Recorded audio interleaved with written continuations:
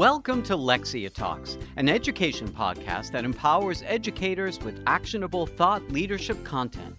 Each week, we deliver the latest education news, insights, teaching tips, policy analysis, and more. Today's topic is 50-50, uncertain fates for non-teaching personnel in times of recession.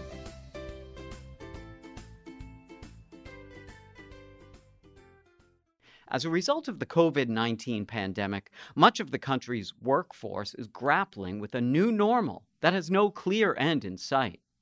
In the education sector, the massive and abrupt shift to remote learning received extensive media coverage as educators transitioned from in-person classroom instruction to teaching digitally from afar. But while teachers have certainly experienced a significant amount of upheaval over the past couple of months, their sense of job security is likely much stronger than that of many other working professionals, including the roughly 50% of people working in K-12 schools who aren't classroom teachers. Staff members include guidance counselors, librarians, nurses, coaches, cafeteria workers, specialized instructional aides, bus drivers, administrative staff, and other non-teaching school employees who provide essential services and support to students are at particularly high risk of losing their jobs, according to a recent article published by the education news site The 74. In the piece, school finance analyst Matt Richmond drew a comparison between the educator workforce and the wider economy with this summative statement. The higher up the chain you are, the more likely that you'll be fine, Richmond went on to clarify. If you're a superintendent, you're probably going to keep receiving paychecks, and you're able to continue doing the work you do from home. If you're a cafeteria worker or a bus driver, you're probably not going in, and you can't work from home. For districts without a labor agreement in place, Richmond predicted layoffs for employees unable to carry out their duties remotely. In times of crisis, adaptation is key. In anticipation of funding shortfalls ahead of the next academic year, Congress has earmarked $30.7 billion in an education stabilization fund, created as part of the CARES stimulus package passed in March, with granted amounts varying from state to state.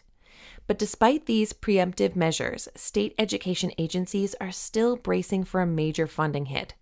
And for non-teaching school personnel concerned about layoffs, adapting to the new normal will be especially important. Take, for instance, the non-teaching employees of schools in Washington state, where the country's first case of COVID-19 was confirmed in January.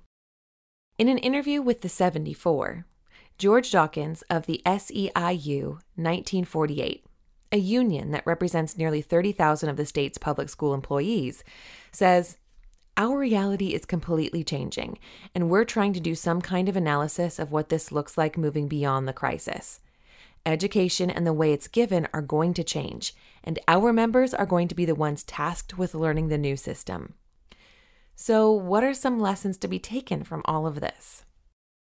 Of course, neither the latest economic downturn nor the accompanying job insecurity is unprecedented in recent history. And at times when the future seems especially uncertain, it behooves us to look to the past for clues about how things may unfold. For instance, a 2018 study by Education Week found that school librarians were hit particularly hard by the recession of 2008. More specifically, the study found that public school districts lost 20% of their librarians and media specialists since the turn of the millennium, despite student enrollment numbers continuing to grow, and recession-related layoffs only served to compound this pre-existing issue. In addition to the 2008 recession, technology upgrades were identified as another major cause of the significant drop identified by the Education Week study. But whether they're motivated to cut costs or facilitate students' independent research efforts, schools should not underestimate the positive impact of having a qualified professional on hand to provide support.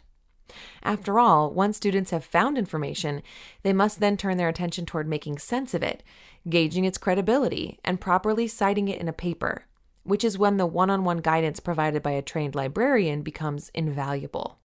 Moreover, according to American Association of School Librarians President Mary Keeling, cuts to the number of non-certified employees in school libraries have been linked to declines in reading scores that threaten schools' central mission of providing literacy instruction.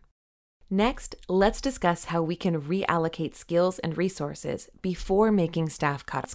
For stakeholders looking to mitigate the budgetary impact of COVID-19, staffing cuts could seem like a compelling option for financial relief.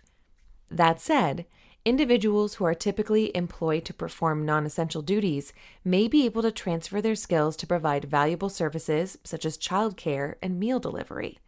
As George Dawkins explained to the 74, Washington State's efforts to avoid layoffs have thus far included assigning non-teaching school personnel to perform modified versions of their existing jobs. Bus drivers and cafeteria staff have run meal sites and made door-to-door breakfast deliveries. Other employees are temporarily looking after the children of police, fire, and medical professionals who can't stay home. So what did we learn today? Ultimately, districts that lay off non-teaching personnel may find themselves facing a significant investment associated with hiring and training a new fleet of workers later on.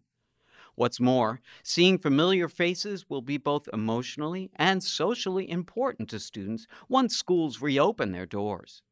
In troubling times like these, it is important that stakeholders weigh all options carefully and think about the future impact rather than solely focusing on unsustainable methods that ultimately may only provide temporary relief.